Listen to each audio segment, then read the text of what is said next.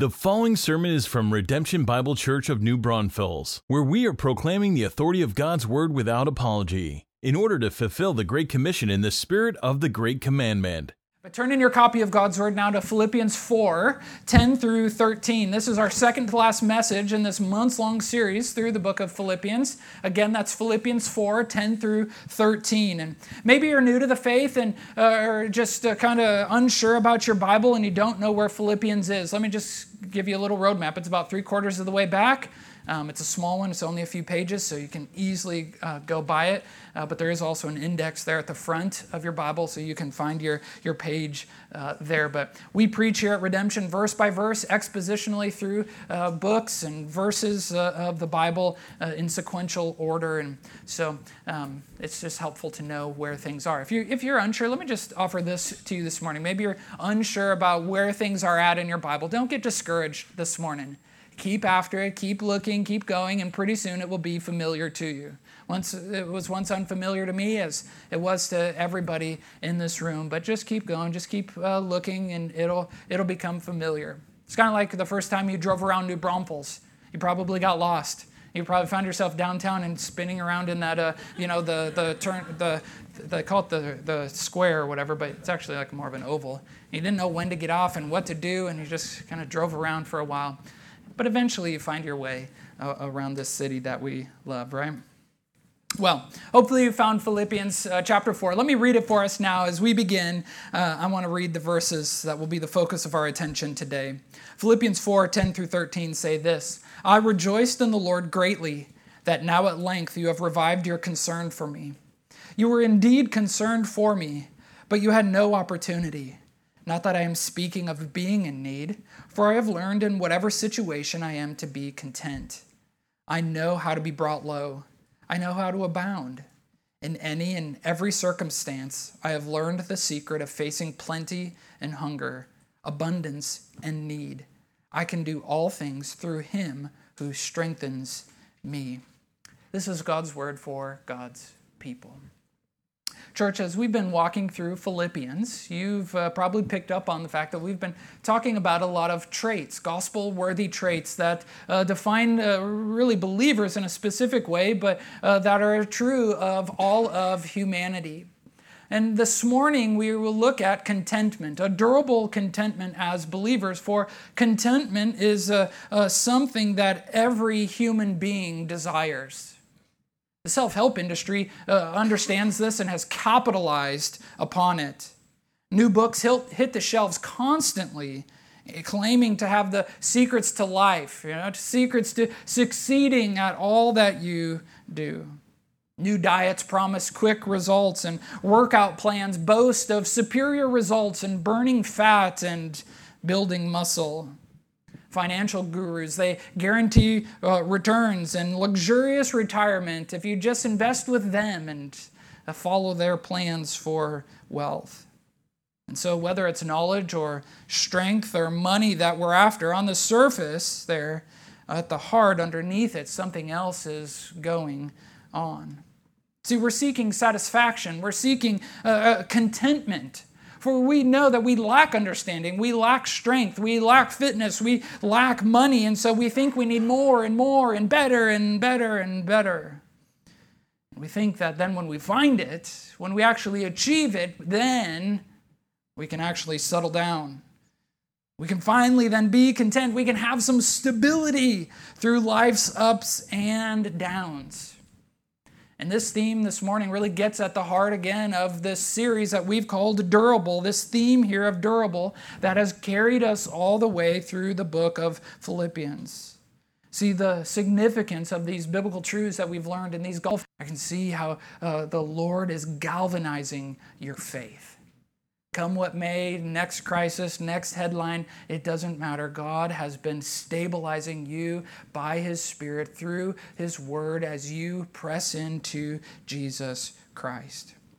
So that whether things are crashing down or even things are surging upward, this one thing remains true of us, true of gospel people, that we are content in Christ. Content in Christ. This is the central truth, really, of the verses that I just read for us here. It's that gospel people are content in Christ. Gospel people are content in Christ. Write that down, memorize that, put it here before us, chew on it not only this morning, but also this week. When I say gospel people, if you're new with us, this has been our theme of those who genuinely follow Christ. Christians, those that love Christ and worship, walk, and work for Him. Gospel people are this phrase that we've coined from back in chapter 1, verse 27, only live a life that is worthy of the gospel of Jesus Christ. And so today, gospel people are what? We are content in Christ. Content in Christ. Now, contentment walks hand in hand with joy. Have you ever thought about what it means to be content? It walks hand in hand with joy. When we are content or satisfied in Christ, we don't have to chase after the next thing. We don't have to climb up the quote-unquote, the next rung on the ladder. We don't have to always be content. He says, as Paul says, he's learned in whatever situation to be content. It literally means to be self-sufficient, to be not lacking in anything. One person defined contentment like this: it's a calm acceptance of life's pressures. I kind of like that. It's good, isn't it? A calm acceptance of life's pressures. Now, the word itself has Stoic roots. Are you familiar with the ancient philosophy of Stoicism? The Stoics you see traces of it today, but they saw it as a virtue to have no emotional or physical response to the ups and downs of life. They were steady and stable and unaffected. They showed no facial expressions, either a smile or even frowns or crazy faces or anything else. They had no vocal changes, no change in volume or tone. They were just steady and unaffected. They sought to just be stable and unmoving. Now, for one, as we just analyze the philosophy here, for one, that just sounds like a boring life, right? I mean, to have no passion, to have to feel nothing, to be unaffected and not to have joy in life and sorrow through hard things, that just sounds boring. But two, it's not the biblical life. For God has created us with emotions. God has created us to be responsive. Now, the thing is, contentment for the Christian is not like the Stoic version of contentment. For how was it defined? See, self-sufficiency, or to be unaffected, isn't what we are after. Self-sufficiency is actually the problem. See, we are all bent right from birth to be independently minded. Nobody has to teach a young child to say, I can do it myself. For it's just ingrained in us. We want to do it our way. We want it my way or the highway. We think that we're the smartest in the room, the most beautiful in the room, the strongest, the most capable, whatever it is. We want to do things ourselves. And so for gospel people, for Christians, when we say we're content in Christ, we are not meaning self-sufficient, but Christ-sufficient. We are sufficient in Christ. That's what we're after. We are content in Christ. We are ever growing more satisfied in knowing Christ. This again has the echoes of the theme that Paul said in chapter 3, verse 13, when he says, this one thing he was after, of knowing Christ, forgetting what lies behind, straining forward to what lies ahead, and pressing on toward the goal of the upward call of God in Christ Jesus. See, the longer we walk with Christ, the more sweeter the relationship gets. It never dulls in its joy. It never loses its attraction. But as we grow in knowing Christ, it gets sweeter. The gospel, the good news that saves us, gets more awesome. We are not in ourselves holy, and there was nothing that we could do to get out of the predicament that we found ourselves in our sin. God himself knew that, and so he sent Christ, the second person of the Trinity, to come and live a human life, living the perfect life and dying a substitutionary death on the cross so that we might be saved. And when we repent of our sin, turning from that and believe in Jesus Christ as our atonement, as our Savior, following him as our Master, then we are saved and freed to walk in newness of life. And see, even that truth, the good news of Jesus, becomes sweeter as we age. Does it not, church? It becomes more and more glorious. The more we understand, the more we begin to savor it, and therefore we can be content in Christ. And so let's just ask the question, what's the secret then that he is referring to here? He said he's learned something. How are we then content in Christ? Well, let's look at the verses a little bit closely, and we have 3 points here that will lead us through the passage. Christ keeps us content through, first here, his uncommon community. Through his uncommon community. This is a phrase here, uncommon community, that we use often around redemption as we seek out to live out the biblical one another's. If you were just in step 2, our membership class in the first hour here, you might have heard even this phrase. If not, let's make sure it's in there. All right, there. Okay, good. But it's that phrase that we use that describes the New Testament life, that to pray for one another, to confess our sin to one another. This is an uncommon community that we are as the body of Christ. And it's a phrase really that describes what Paul is getting at in verse 10 here. This mutual concern or a mutual ministry that exists among gospel people. And so when he says, I rejoiced in the Lord greatly that now at length you've revived your concern for me, for you were indeed concerned for me, but had no opportunity. He's talking about the mutual ministry that exists among Paul, who is in prison, and the church there in Philippi that had heard about his needs.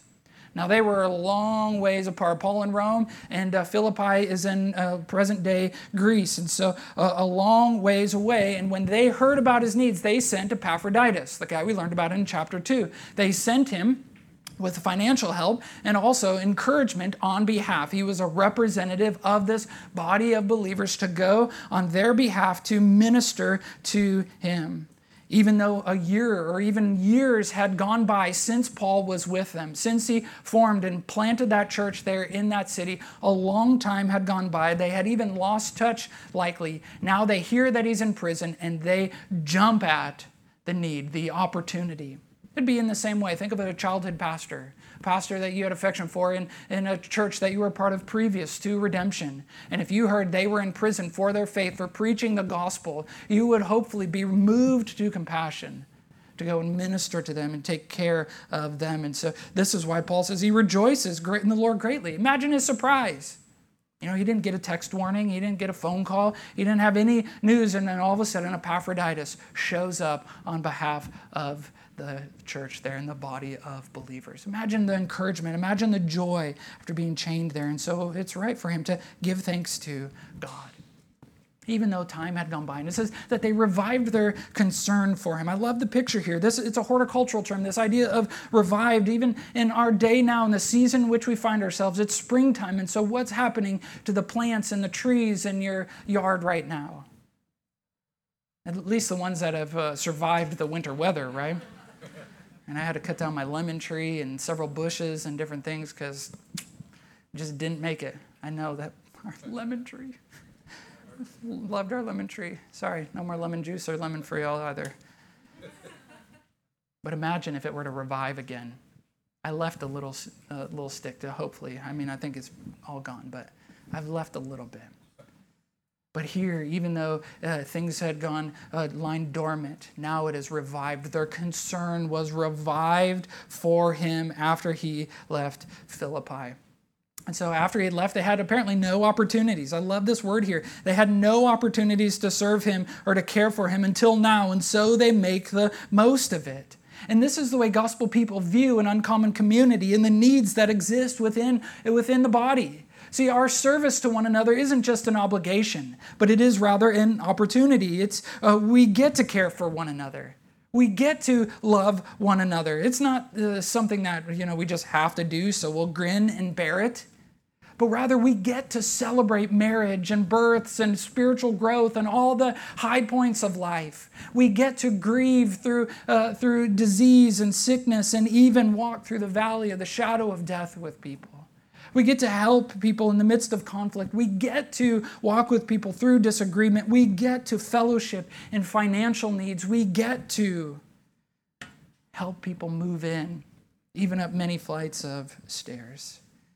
And we get to, as a body of believers, we get to both give and receive these things in mutual concern for one another.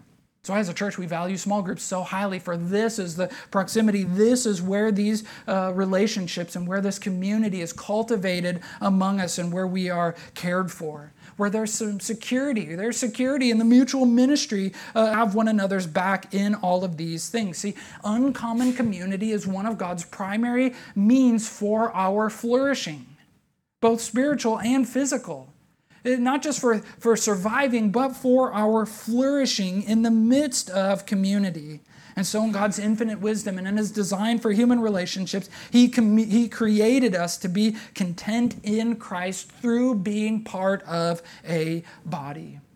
Paul would tell the church at Corinth in 1 Corinthians 12 that Christ is the head. He would teach them that Christ is the head of the body, and we are each individual members of it, all working together to be one functioning body. That's a great picture, isn't it?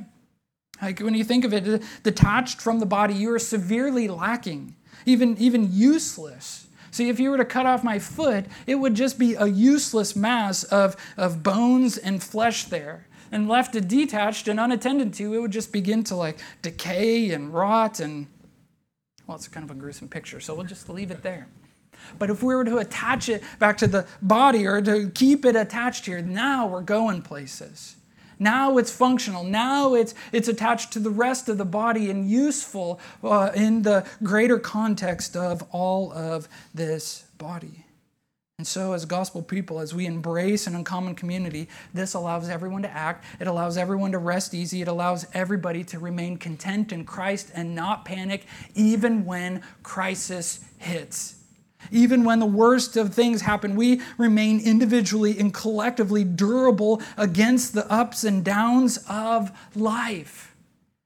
This is one of God's means for us to remain content in Him. And so just 2 points of application here. As we seek to be content, Christ keeps us content through an uncommon community. We want to make the most of it. And here's how we do so. First, as we make our needs known. We have to make our needs known to the body of Christ. We can't help if we don't know. We can't pray if we don't know. We can't come alongside. We can't fellowship with you in this if the body doesn't know it. You might say to yourself, well, I'm a private person.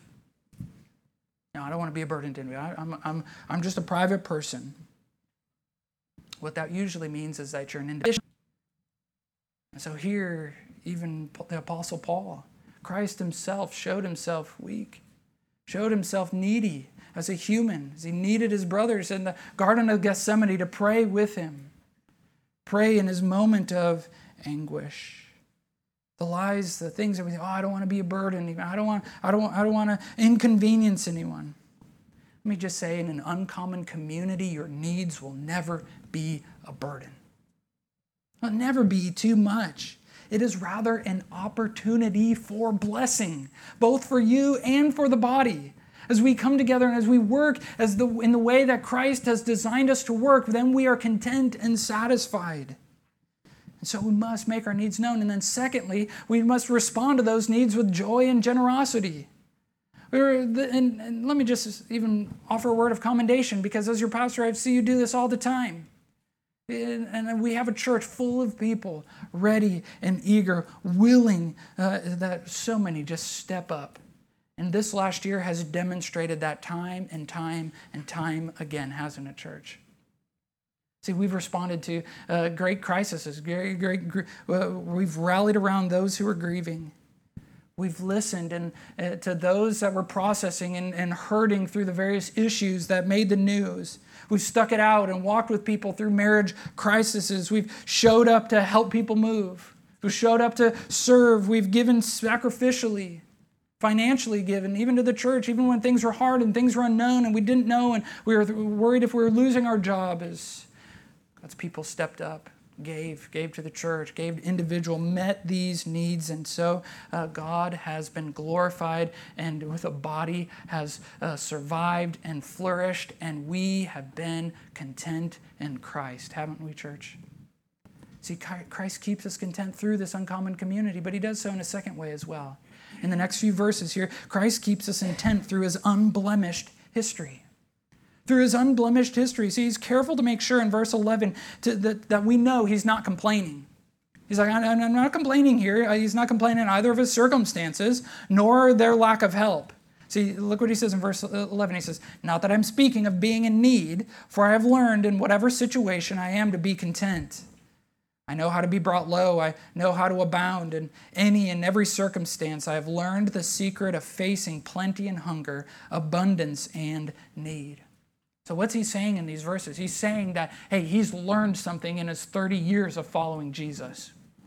He has a long history of seeing God's faithfulness to him in every circumstance of his life. Every circumstance of his life, he has experienced the unblemished faithfulness of God through it all, through the lowest of lows and the highest of highs. Hear how he describes here. I'm going to read you a section from 2 Corinthians chapter 11 that describes Paul, where he kind of lays out here. He's not boasting, but he's boasting in God's faithfulness and Christ's sufficiency here. But he's saying, hey, even when I was at my lowest, guess what happens? Listen to how he says it here. This is 2 Corinthians 11:23 and following. He says, with greater labors, far more imprisonments, with countless beatings, and often near death. 5 times I received at the hands of the Jews the 40 lashes less one. 3 times I was beaten with rods. Once I was stoned. 3 times I was shipwrecked. A night and a day I was adrift at sea. On frequent journeys, in danger from rivers, danger from robbers, danger from my own people, danger from Gentiles, danger in the city, danger in the wilderness, danger at sea, danger from false brothers, in toil and hardship, through many a sleepless night, in hunger and thirst, often without food, in cold and exposure. And apart from the other things, all those physical things, there is also the daily pressure on me of my anxiety for all the churches. All those people, all the cares. I think of the things that I feel for you, for one church. And Paul has planted many in the anxiety, the weightiness, as he knows the things that people are going through in the various cities. And guess what he would say just a few verses later? He would go on to say that through each of these hardships, God's grace was sufficient and his faithfulness was on display. Through it all. Likewise, not only in the lowest of lows, but in the seasons of success and abundance, when he was on his A game and things were going well, when he was eating his meals with the rich, when his coin purse hung heavy on his hip, when people were coming to Christ in droves, guess what? Through even those seasons, God's grace was sufficient. And his faithfulness was on display for him. Why? For the consistent character of Christ keeps us content in Christ. So that no matter if he was in the valley or when he was on the mountaintop, there was no guessing when it came to Jesus. We don't always know the outcome of our circumstances. We don't always know which way we are to go, which is why we don't hitch our joy. It always ends in God's glory and our good. Always, in every season, it always ends in his glory and our good. Church, believe that. Remember that. Hold tightly to it. Let it not stray far from your mind. Why? Because there is an unblemished history of God's faithfulness behind you. And so guess what is before you? A future of God's perfect faithfulness and sufficiency in everything. Believe it. Remember it. Cling to it. Keep your eyes on it. What can you expect to be the outcome of your life ahead of you as you follow Christ wholeheartedly? God's glory and your good. In everything. See, there's a security in the faithfulness of God. There's a contentedness that comes here because our joy, just like Paul's, it isn't hitched to our toys and our titles and our trophies. We learned that from chapter 3. It's not hitched to that, nor is it attached to our accomplishments or accolades, but it's hitched to the gospel. Our joy, our contentedness is hitched to the character of God, and so we can be content through all things. And this is the secret there in verse 12 that he's referring to. It's not like some, don't tell anybody secret. This is a secret we tell everybody. That there is satisfaction, eternal satisfaction in knowing Christ Jesus as Lord. There is no greater joy in all of our life. And if we start to forget, all we have to do is look back at the unblemished history. We all are tempted to forget, don't we? We're all tempted. We move on to something and we forget what happened, a year ago. We forget what happened a decade ago. We forgot what happened when we woke up this morning, right? But redemption, look around and see what God has done. The very fact that we are sitting here in this building shows that God is faithful to his promise. When Jesus promised to build his church in Matthew 16, guess what happened? Here's an example of it. We don't have to look far to look at your own salvation. See the faithfulness of God, the obedience of Christ to stand in your place, and you will see his faithfulness. Not that you have a long history, you have a lot of examples to just look back at the details. But if you're new to Christ, you're thinking to yourself, I don't have much. Maybe you've just been following the Lord a few weeks, a few months. Maybe you've never been taught to see what God is doing around you. You're like, I don't have this much evidence. Well, then let me just encourage you, listen to the stories of others. Hear the faithfulness of God in their life and trust that it'll happen in your life. But for all of us, guess what we have? A whole Bible full, a lifetime of examples here, of back through millennia of the faithfulness of God to his people and the fulfillment of his promises right here. How cool is our Old Testament in that way? Through all those names that you can't pronounce and things that are happening that are just wild and crazy, that you may even have a hard time believing, like, did this actually happen? Right? I remember we just finished reading Judges, and it's like, those guys were messed up. This stuff really happened? Yeah. It just goes to show here, Judges, you want to know, just kind of overarching viewpoint of Judges here? This is what happens when people abandon the Lord and following him. Things just spiral out of control. Depravity only gets worse. But through it all, God is merciful to his people. He'll preserve his people. He'll be faithful to his promises. And you can rest assured in that. Old Testament's full of these things.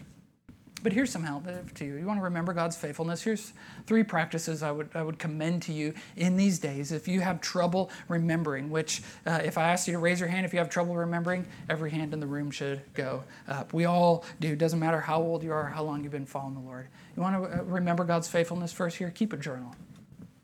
Just keep a journal. So you're like, I don't want to do that. I don't write things down. Diaries, those are for sissies. Then I'm a sissy because I journal.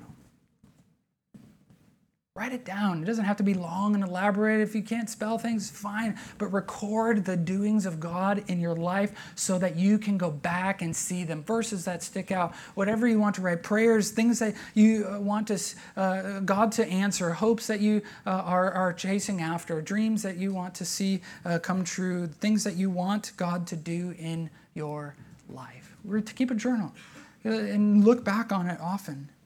The second way here, just write notes in your Bible. Okay, you don't want a journal? Write notes in your Bible. It's good to write in your Bible. Even if it costs $200 and it's made of goat skin or whatever else. Write notes in there. My Bible's full of dates and little notes of when a particular passage was helpful to me or meaningful, or God used it at a significant portion. I'll just write it in the little margins there so that when I read it again the next year, I'm reminded of what God taught me and what he did. There are little anchor points there that I just remember, and we'll just write a little note, and then my memories go back there. And God just has a way of providentially bringing you back to that passage when you need it most. Write little notes in your Bible. It's good to do that. It's right. God is honored in doing that. And here's a third way. Just put some memorials around your house. Y'all are decorating your house. I've been in many of your houses, so I know you're decorating. So be purposeful in it. Do like the memorial stones in Joshua 4 as God's people were crossing into the promised land, and they put those memorial stones so they would remember that God had carried them through the wilderness those 40 years and now was bringing them there. As you see big things happen, as God is answering prayers, as you want to remember things, if you want to just remember verses, then put them around your house so that they are a constant reminder. So that as you walk through, you glance and you see that sign, you see that pile of rocks, if you want to put that in your house. But these practices, they will keep you content. They will be used of God as you are starting to drift, as your mind is starting to fear, as you're starting to get anxious, as you're starting to seek approval in success, as you're starting to seek after those accolades and those achievements and those accomplishments, as you're putting your hope in toys and titles and treasures. God will use those things to bring your heart, to steady it back to Christ's sufficiency. See, God is so good. He will keep you content in His unblemished history if we would just remind ourselves of it. But there's a final way, and it may not mean what you think, but there is a final way that Christ keeps us content. He keeps us content through His unlimited strength. Through His unlimited strength there in verse 13. I can do all things, you probably have quoted this, I can do all things through Him who strengthens me. I have a friend who once preached a sermon series called Butchering the Bible. What he did in that is he took those common verses that we all know, that get quoted often. You might even hear celebrities quote them on TV and just all those ones. And he preached them in their context and showed what they actually mean and how significant they really are. And Philippians 4:13 is one of those verses that oftentimes gets butchered, right? Athletes will tattoo this on their forearm as like motivation to win, right? Christian schools will put it in humongous letters wrapped around the whole locker room as motivation also to win. We use it even to psych ourselves up to do tasks, to do things that we don't want to do, right? As dads, there's the baby's got a dirty diaper, and we're like, I can do all things through Christ who strengthens me. Let's do this. The guys are like, no, that's not. We use it in other ways. We have a meeting at work, and we're like, I don't want to have this. I don't want to go to my job today. I don't want to wake up. I can do all things through Christ who strengthens me. But let me just ask a question. What's the context of the verse? What's the context here that what we're after? A hermeneutical principle or studying your Bible is that meaning and significance are derived from the context or the surrounding verses, the larger themes of what's happening. So what's the context of verse 13? What's the central truth? You hopefully wrote it down. Gospel people are content in Christ, and so our theme is contentment. It's contentment, which includes both the ups and downs of life. It's not just merely the victory. It's not just merely in the good times. It's not merely when it's just in bad times. So let me ask this question. Let me ask this. If everything was taken away from you today, you literally lost everything. Maybe you were placed in jail like Paul, or you were just diagnosed with a debilitating disease with zero cure. Could you still say Philippians 4:13?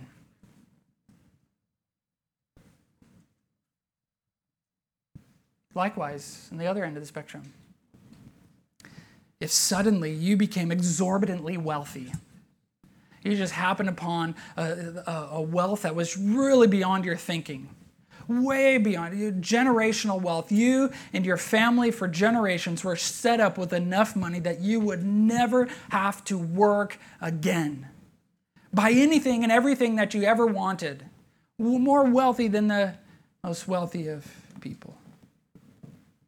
Even then, could you say Philippians 4:13? I can do all things through Christ who strengthens me. See, this verse is really a thermometer of the contentedness of our heart. Are we truly satisfied in Christ? And are we satisfied in Him? That's actually a better rendering of the verse. I can do all things in Christ versus through Christ who strengthens me. See, as gospel people, we are in Christ, which means we can't be taken out of Christ. We are found in Him, covered by Him, saved by Him. We are in Him. You may lose everything, redemption, but you can't lose Christ. You may gain everything in the world, but see here, nothing is of greater value than what you have already gained in knowing Christ Jesus. See, nothing compares to Him. You're His for eternity, and He has given you everything that you need for now and for eternity. We are His. He has made us His own. He took possession of us, freed us from our enslavement to sin, and became our Lord and our Master. Thus, no matter what happens in our life, through the ups and through the downs, we can be confident about this very thing, that if God has led you to it, He will lead you through it. He will give you the strength to walk through it if He's led you to it, both through the ups and the downs. God will do it. God will give you the strength that you need to follow Him and to be a gospel person. And so what do we do here? We're to do all things. We're to do all things. And what does that include? It includes the downs of life, right? As we seek to be content in Christ, as we are living through His unlimited strength, we do all things, which includes the downs of life. See, you can make it through another day if you feel alone. But you're not alone. You can take the next step in a difficult marriage. You can have the conversation that you're dreading. You can make the financial cuts necessary to stay in budget. You can do whatever the downs, even the hardest things in your life. He will lead you through it. He's given you His word for instruction. He's given you His people for company and biblical examples to follow. And the best part, church, don't miss this, the best part, He's given us Himself, which gives us the strength that we need. It makes us durable through all things. It's a strength that keeps us content in Christ, even through the lowest of lows. But the opposite side is equally true. It also includes the ups of life. See, you can meaningfully invest in the abundance of relationships that you have. Some of you are like, I have too many friends. It's not that I feel alone. I don't have enough time in my day to invest in the people that God has put in my life. Well, you can meaningfully invest. God will give you the margin that you need to invest and to love these people well. You can enjoy the sweetness of marriage in this season. You don't have to feel bad about it. You don't have to worry that, just waiting for the shoe to drop. You can enjoy the sweetness of marriage. You can savor the encouragement of that conversation. You can savor and relish in the sweet fellowship that comes from walking with Christ with people. You can steward your finances and relish the delight of generosity through the seasons of abundance, through the ups of life. Because guess what? God will lead you through it. He will lead you through it. He's given you His word for instruction. He's given His people for company, and He's given you examples to follow. And the best part, guess what? He's given us Himself, which gives us strength, a strength that makes us durable, a strength that keeps us content. And see, this fortitude, this strength is not found in ourselves. I'm not strong. We're not strong. It is Christ who is strong. See, if someone asks you this question, how did you make it through the last year, this pandemic? How did you make it through 2020? Let your answer be Philippians 4:13. I did it in Christ who strengthened me. A self-help book didn't do it. A new diet didn't do it. Being rich didn't do it. Even the stimulus check you just got didn't do it. Christ did it. Christ did it. We are alive and thriving today because Christ is alive. Your faith has become more durable because Christ is faithful. Redemption remains and is flourishing. It grows now. Why? Because there's still folks who need to hear of the hope that we have in Jesus Christ. And so, church, we do all things, content, satisfied, and therefore strengthened in Christ. Would you join me? I think we need to pray and ask God's help in this. Well, God in heaven, what a timely message. What a helpful passage. What a really convicting passage even, Lord.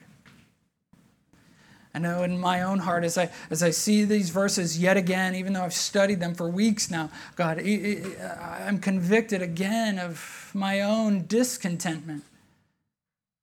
Convicted again of my own dissatisfaction in who you are and the means that you've given us for satisfaction.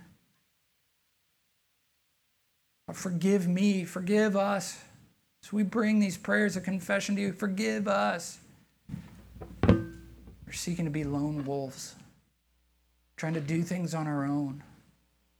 Forgive us, God, for being so forgetful and so fickle. Forgive us, God, for trying to do things in our own strength. so, Lord, even as we bring these things to you, would you do the good work that only you can do in our hearts? And would you do even a greater work now, God, as you expose these things, as you bring these things to light, would you do an even greater work, and would you make Christ that much more sweet to us? May the gospel be that much better. May we savor what you've done, Jesus, on our behalf. Give us a greater view of that this morning, a greater affection for that. Even as we sing this last song, as we sing out to you, Lord, may you fill us up, teach us what it means to follow you and to be content in you in every season. And so help us with that, God. We're about to leave here. We're about to head back into day, and we're about to head into the week, and so we need your help. Give us your grace. Keep our eyes fixed on you, Jesus. Give us strength now. I pray these things in Christ's name.